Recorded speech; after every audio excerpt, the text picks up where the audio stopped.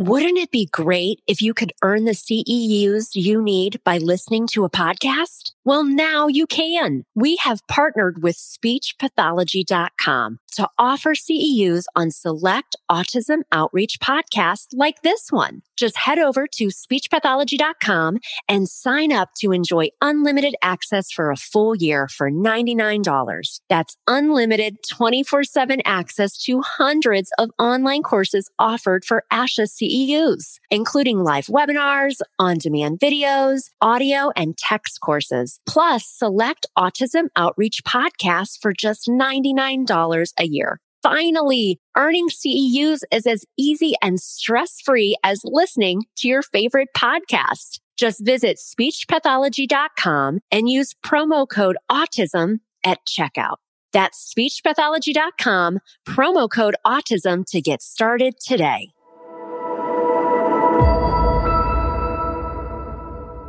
I had the best conversation with Lori Frost. Lori Frost is a speech language pathologist. She is the vice president and co-founder of Pyramid Educational Consultants, Inc., and she is the driving force behind the Picture Exchange Communication System, or as we usually know it, PECS. And she's the co-author of the PECS Training Manual, Second Edition, Autism 24/7, and A Picture's Worth. She has a background in functional communication training and ABA, and Miss Frost has traveled the world teaching workshops on PECS and the pyramid approach to education and lectures on autism and communication. We had such a great conversation today. I love getting to know Lori better. She started out as a school-based speech therapist, and she worked alongside Dr. Andy Bondi, and she learned about applied behavior analysis. She tells a story basically about how PECS started, which I thought was absolutely fascinating from a speech standpoint and also from a business standpoint. But she talks about students that she was working with in an autism-specific program, and they were having trouble starting to communicate. And she talks through what they collaborated on and what she tried in therapy and how she was utilizing this system for many, many years as a school-based therapist. And now PECS helps so many students. It's really fascinating to hear all about PECS, how to start with communication initiation as our initial goal. So if you're working with students and they're not yet communicating and you're thinking, how can I help this student start communicating? We also talk on if you have a student who's working with PECS and they're ready to start using an iPad or another type of higher tech device, we talk about what does that transition look like? So this is such a great episode, guys. Let's get started. You're listening to Autism Outreach Podcast, a podcast full of ready-to-use strategies to help those with autism strengthen their communication skills. Here's your host, Rose Griffin of ABA Speech, a speech therapist and board-certified behavior analyst who shares tips you can use in your next therapy session. Thanks for joining us on episode 25 of the Autism Outreach Podcast. My name is Rose Griffin. I am here to help you learn strategies you can use in your therapy sessions tomorrow to help your students. Today, we have with us Lori Frost. Thanks for joining us, Lori. Thanks a lot for having me. I'm thrilled to be here. It's so nice to have you on. I think a lot of people tuning in will probably know about what you've contributed to the field, which is absolutely amazing. I'm super excited to have you on and hear all about it. But can you tell us a little bit about you and your journey? Okay. I'm a speech language pathologist, and I always clarify that a little bit and qualify it with telling people I consider myself to be a traditionally trained speech pathologist. And I've been practicing now for coming up on 40 years. And it's been very interesting watching the evolution of the field of speech pathology. Most of my work has been in the public schools. I've done direct services in the public schools. And that's kind of my passion is preschool, elementary age children in public school settings. And I started out in the public schools in North Carolina doing pull-out services for kids with cerebral palsy, children, and this was in the early 80s, and we didn't really have a lot of diagnoses of autism. But from there, I started moving around the country, and when I landed in Delaware, I went to work in the Delaware Autism Program, which is where I met Dr. Andy Bondi, and started learning about applied behavior analysis. And it changed my practice. It started making me think about the things that I'm doing that are leading to poor outcomes, or the things that I'm doing that are leading to good outcomes. And what was a blessing about working there was all of the speech pathologists were working in the classrooms. We didn't have therapy rooms. We all 12 of us were in a trailer. So we did all of our work in the classrooms, and it was really nice to be in the classrooms during the day and spend several hours in each classroom and watch how language is something that should be happening all day, every day. And it was a learning experience for me also to be able to say, I'm not the only one who can teach language. I'm not the only one who can expect language. So our goal as speech pathologists was to work with the rest of the team on how to create language opportunities and how to teach language and communication. That's where I did most of my direct services. And it was at the Delaware Autism Program that Andy and I were working with a little boy who I'd struggled with. He was a non-speaking child, a lot of challenging behaviors. And I had tried speech imitation with him, got nowhere after several months, tried sign language. His fine motor skills were really, really difficult for sign language. I tried picture point systems with him. And Andy and I were working with him one day. And the first thing we realized was I had a picture display that had 4 pictures on it, 4 things that represented things he wanted. He could not point. He would slap the whole board. And if I misinterpreted which picture he was hitting, a lot of those challenging behaviors came out. So the first thing Andy and I did was right this very moment, we can determine with a quick preference assessment what he wants. And that's the one picture we're going to present to him. So I cut the 4 pictures off the board. There was no opportunity for error then, for discrimination error. And trial by trial, what I did was a quick preference assessment, figured out what he wanted at this moment in time, presented that one picture. We continued to have problems with him touching the picture. So that's when we realized, well, we should have him pick up the picture and put it into a communication partner's hand, thus doing something very overtly to a communication partner. That was the beginning of PECS. Wow. I'm like, oh man, this is so exciting. I love to hear about the beginning of it. It's so cool. So tell me, Dr. Andy Bondi, what capacity was he working? So you were a school-based therapist and you were working within a public school program that seems like it was geared for autistic students. So what capacity was he working in that school district? I'm just curious. Was he a consultant? When I first met Andy, he was functioning as a school psychologist / behavior analyst. There was no BCBA, BACB in the early 80s. But in the first few months, the director of the program left and Andy took over the role of statewide director for children in the public schools with autism. And the statewide program is kind of unique to Delaware in that they serve any child who's been diagnosed, and they serve them all in the public school setting with anywhere from self-contained classrooms to fully included. Okay. Oh, wow. So that's so interesting. So would he come and kind of act as almost like a consultant, or you were kind of bouncing ideas off him for this one student and you guys were kind of collaborating and working together? Yeah, both. And what was unique about Andy as a director was he did spend a lot of time in the classrooms. Wow. So it was really nice to be able to, and he was my introduction to applied behavior analysis. So it was really nice to be able to hear about what we could do to influence and impact children's behavior from that kind of standpoint. And I love how you talked about, because I talk about that a lot in my training, is that either asking the student or kind of, in your mind, you're the detective and you're saying, what are you into today? Or what are you in for this moment that you think would be fun, that you think would be reinforcing and motivating? Because sometimes students, and I have worked with students like that too. I love that story and just how this all started. It's absolutely amazing to hear because it's helping so many people worldwide too, is that, it's hard sometimes for us to know what does a student love and enjoy, especially if that student is very limited in what they really love and enjoy. So we have to kind of be these detectives to see, what they really like. So that's so interesting. So you had this one student, and then that kind of, where did you kind of go from there? I'm just kind of curious as,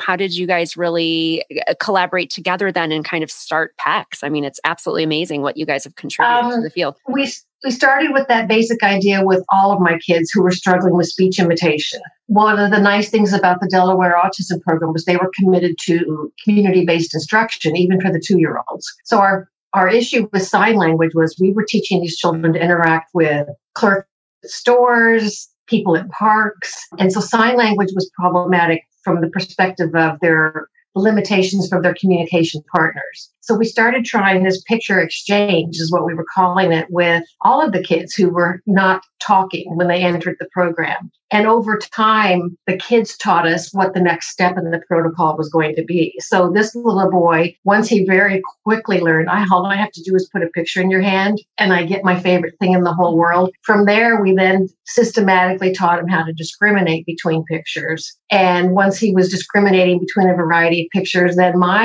the developmental speech pathologist in me said, well, now we got to start teaching him 2-word utterances. So we started building sentence structure with the pictures, and that evolved into our 6 phases of the PECS protocol.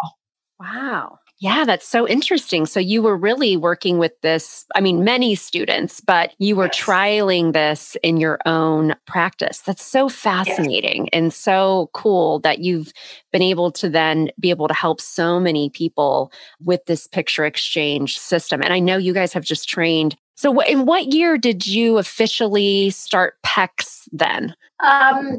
We started our company in 1992. Pyramid Educational Consultants. I was then working in the New Jersey public schools, and Andy was still in Delaware.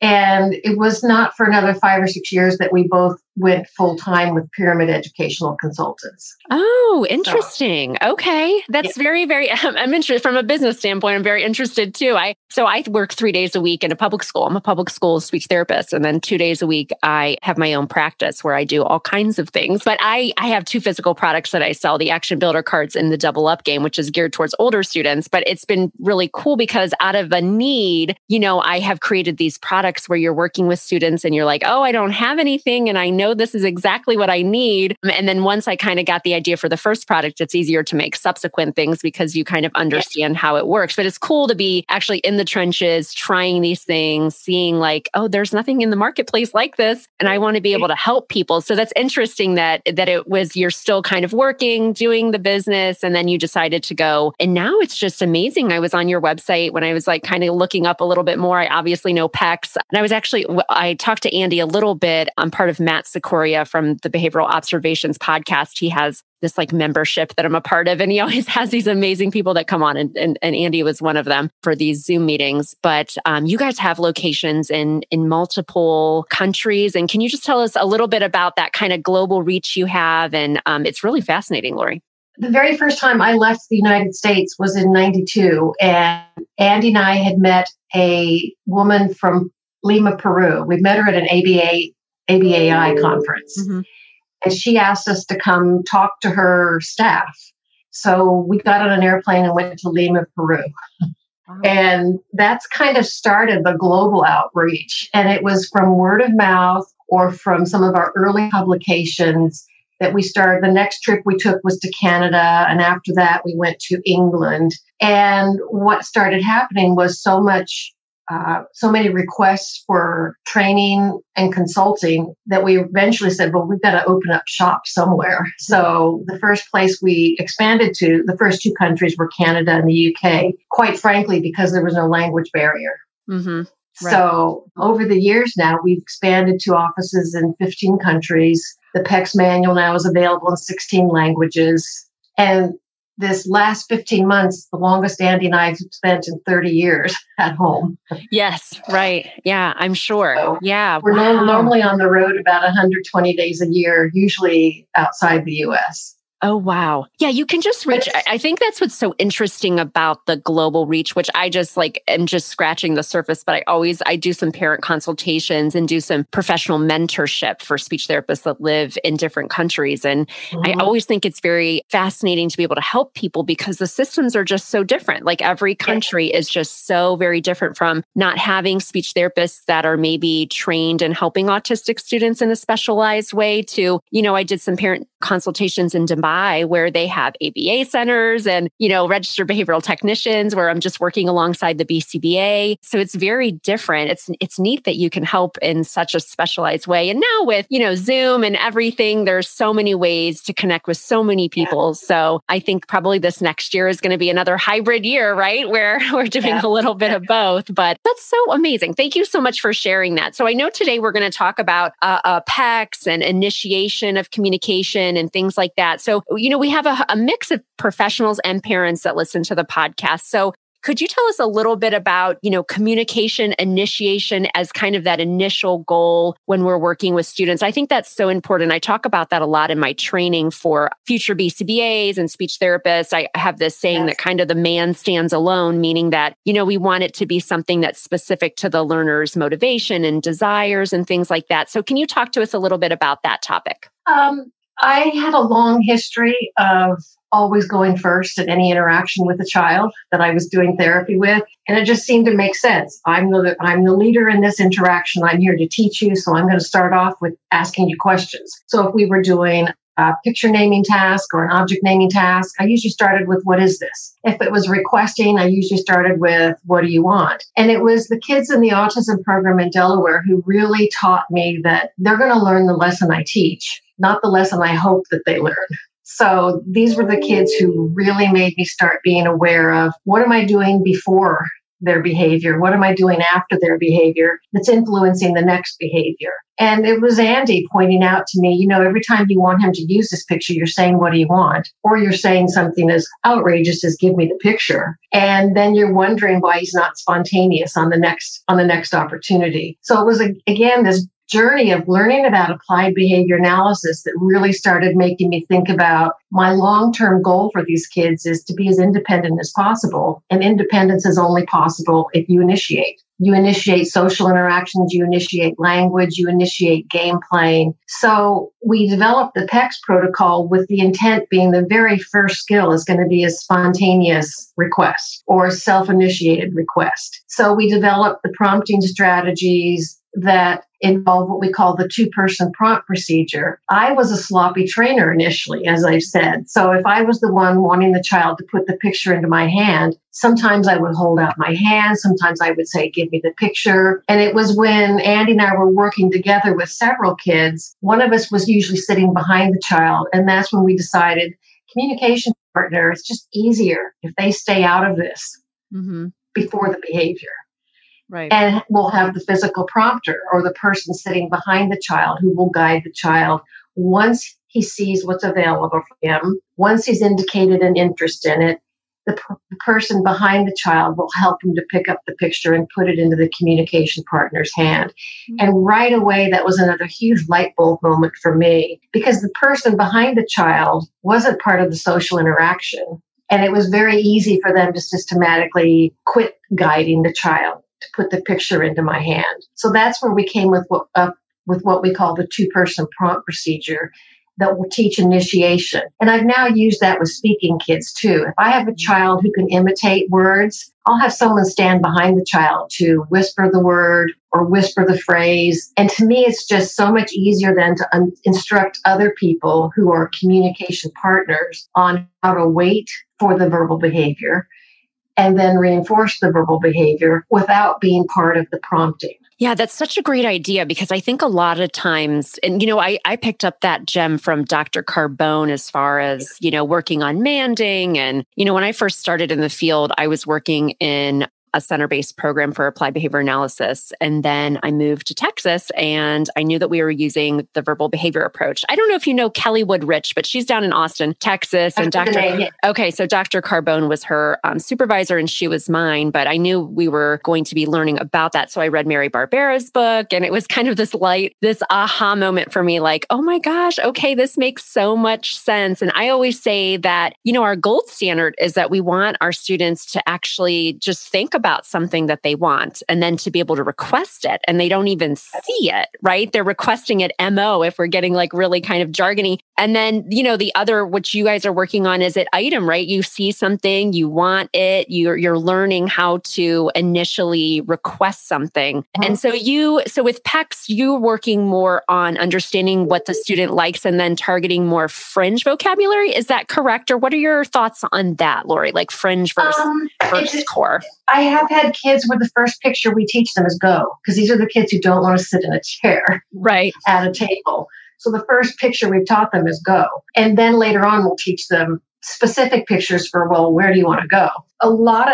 I wouldn't say that I do only fringe vocabulary, because that child was an example of what we would call a core word. But the vocabulary we teach early on is very, very user specific. So a lot of it does fall into the category of what we would call fringe vocabulary. Early on in the protocol, when students have mastered discriminating between pictures, we're then building sentences with more of what we would call core vocabulary, like want cookie, go outside, eat cracker, those types of phrases. So I think it probably is more fringe oriented for very specific needs, but we very, very quickly get into some grammar with more of the core words. Well, that's a good idea, because I think a lot of people really struggled with that. And I think that's kind of hard with how I'm trying to disseminate on, all the social medias and all the things, is that there really isn't some pre-packaged. We can provide a systematic way for people to work on communication, to help students start communicating, initiate communication, just like PECS especially is allowing us to. But what's hard, I think, sometimes for providers, maybe they are living somewhere and there's maybe not a lot of students with autism, and maybe they have one autistic student on their caseload, is that oftentimes it just does upfront take a lot of understanding what the student really loves and enjoys, and that may change,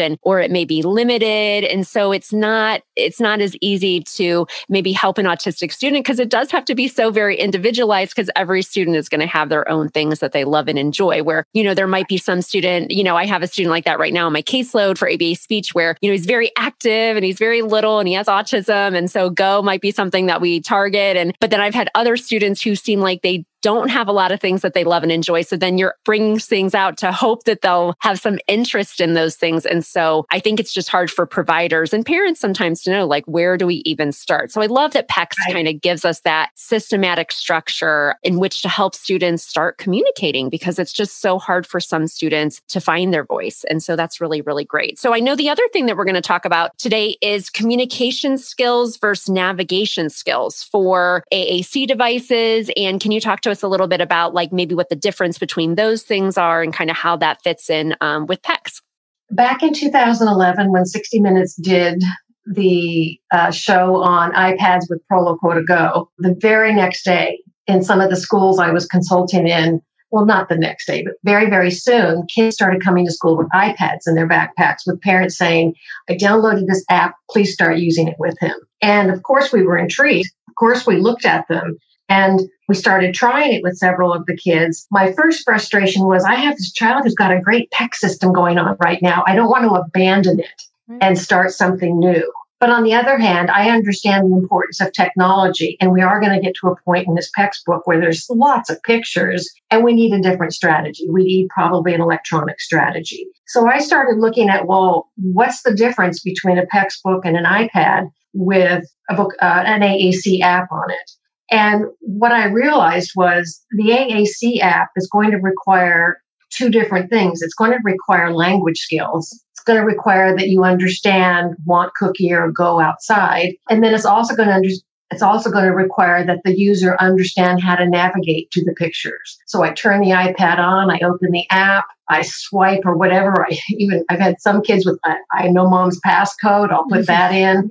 And then I'll open up the app and then I will start communicating. And maybe there's one picture on the home screen that will get me to a lot of others. But it's usually a multi-step sequence for kids to get a message spoken on the device. So I worked several years ago with a speech pathologist. Her name is Joy McGowan, and she's from the Easter Seals of southeastern Pennsylvania. She is my go-to speed dial person for anything with regard to tech. So any question I have about almost any app, she's the one I call to say, I forgot how to find this button, and she will tell me. But we started looking at the demand for kids to transition to iPads or to start on iPads. And she said, quite frankly, my My preference is start the kids on PECS, and there's going to be like a sweet spot at which they reach. That will be a really easy transition to a speech generating device. And what she helped me outline was, here are the skills that would be really good to have before we introduce the SGD. One of them was initiation. She said, I don't want someone to have to put the iPad in front of the child, turn it on, and say, what do you want? So initiation was the first skill that she really wanted the kids to have. The next one she said was, I really want the kids to have picture discrimination under their belt, because it's harder to teach discrimination on an SGD. If you're going to go the motor planning route, then it's a totally different symbol set than what our kids are used to. But if you're going to go with an app like TouchChat or Proloquo2Go, you're going to have to figure out how to teach picture discrimination. So her preference was initiation is mastered, picture discrimination is mastered. And she said, I'd really like the kids to have a couple of picture sentences that they can put together. So picture combinations. So that way, when they get to the iPad or the SGD being put in front of them, they have so many of those skills mastered that the transition is usually really quick. Mm-hmm. So she and I worked with a number of kids over the years where that's the strategy we will go through. And it's phase 4 of PECS that we consider the sweet spot. That's when kids have discrimination. They know how to go find their communication partner. They know how to repair breakdowns. They can put picture sentences together. The transition for those kids is usually really, really fast. And I worked with a student last week where he was presented with the device. He figured it out on his own within the first 20 minutes, and PECS book was done. We keep it for a backup for when mom forgets to send the iPad to school. Mm-hmm. But to me, navigating is different than communicating. Mm-hmm. And they require different skill sets. So remembering this is the 6-button sequence to get the device to say, I want to go outside to the swings. Mm-hmm. That's a different skill set than indicating I want to go outside to the swings. Yeah. So I always talk to people about, let's get them to a certain spot within PECS, and there's going to be a really rapid transition to a speech generating device if they haven't started talking. Because what we know about young kids using PECS, kids who were 6 and younger who were on PECS for 9 months to a year, about 80% of those kids talk and aren't going to need a voice output device. That's great to know, because I know that does come up a lot. It's like, okay, as a provider, where do we start?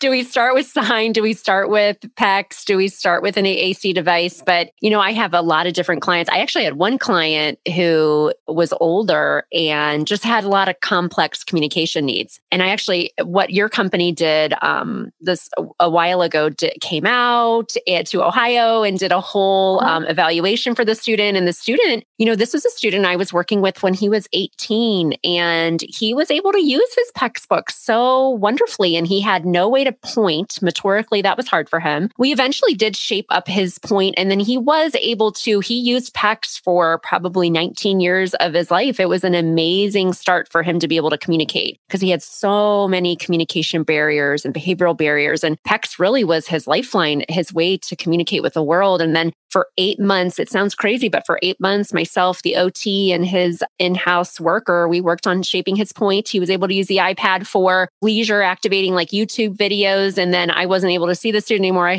kept having my own children, so I had to stop outpatient services. But I know that he was now able to use like a very simplistic kind of iPad application. So I think it's good to kind of hear that scope. But then I've worked with other students who were younger who are, another therapist has started them on a device, and, they don't really have an understanding of what they're pointing to. And just like you said, it's hard for them to navigate to different folders. And so I think as a provider, it's very hard. And I think from a speech therapist, you really want students to be able to communicate. Like what you're saying, like you want them to be able to initiate. I have this ASHA approved course called Help Me Find My Voice. Like, because I see it too, Lori. I see students who are younger, older, and just are still considered early learners because they can't initiate communication. So I love that idea of, we're going to start here, and it's it's a great starting point because we want our students to be able to communicate so they're not frustrated, so that they can increase their communication skills. And like you said, a lot of the times what's happening is these students are also probably working on verbal imitation and then are able to transition to maybe something that might be different to serve a different need. So I love that you talked about that because I know a lot of people have questions about that.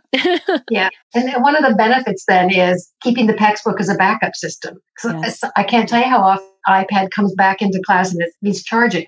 Mm-hmm. So Absolutely. While the 2 hours while it's charging, we pull the old PECS book out and that child can still communicate. Yeah, I think that's so powerful because having that backup system is very, very important. So it's kind of like this embedded way to get started, the systematic way to teach language. And then should something happen, because we know with technology, I remember having the old, I had Susan Berkowitz on. I don't know if you know her, but she has been working in the field about 40 years as a speech therapist too. And we were just talking about, when we had those old school dedicated devices and, somebody would break theirs and you'd have to send it back. And then it's like, what are you going to do? Right. So that's kind of like a nice, exactly. It doesn't happen automatically. That's awesome. I love sharing that. So that's a really good thing to bring up because I know a lot of people have questions like, how does this all fit together? Where should I start? I'm overwhelmed. I love that. So I always end the podcast with a couple questions here. What is the most, you've shared so many gems and so much great information, but what is the most important piece of advice that you would want to pass along to parents or professionals about supporting autistic students?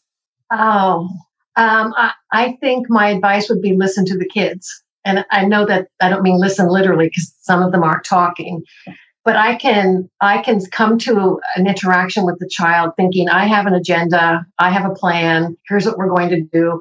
And maybe that's not in the child's plan that day. So I think listening to the kids, understanding what it is they need now, what it is they want now, keeping in mind my goal, but I don't want to impose a lesson on the kids. I want them to want to participate in the lesson with me. Oh, I love that so much. Yes, that wanting piece, that motivation. We have to be the reinforcement, right? We have to have them want to spend time with us. I always say that too. That's so very important is that it's hard because as therapists, we have to take data and things like that. But I say, this is number one. We have to build a therapeutic rapport with our clients. Yeah. And, we may not get our data point in for that day because we just need to build that relationship and that needs to be most important. So the student wants to see us, right? And it's not like slamming the door and saying no speech and we all had those moments. I love that so much. You have so many resources and so much great information. Can you tell people where to find out more about you and about your work? If you're in the US, go to PECSUSA.com. Anywhere else, a good place to start is PECS.com because then you can choose the language and the country you want information about.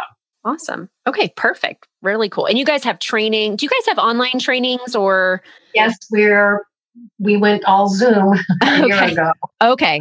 Some of them are live and some of them are pre-recorded that you can download and take. Okay, perfect. Because I know a lot of people like to learn more about that. Thank you so much for joining us today. And make sure to check the show notes for resources we discussed. I hope that you enjoyed the show. And if you haven't done so already, make sure to hit subscribe and write a review. I always love to see those reviews. Remember to keep things fun and functional. And I'll see you next time. Thanks for listening to Autism Outreach. If you enjoyed the show today, make sure to subscribe so you don't miss an episode full of actionable strategies you can use in your therapy room. Write a review too. That would mean so much to me. I always love hearing from you. Have a specific topic that you want included on a future show? Reach out over on Instagram, ABA Speech by Rose, or visit me at www.abaspeech.org.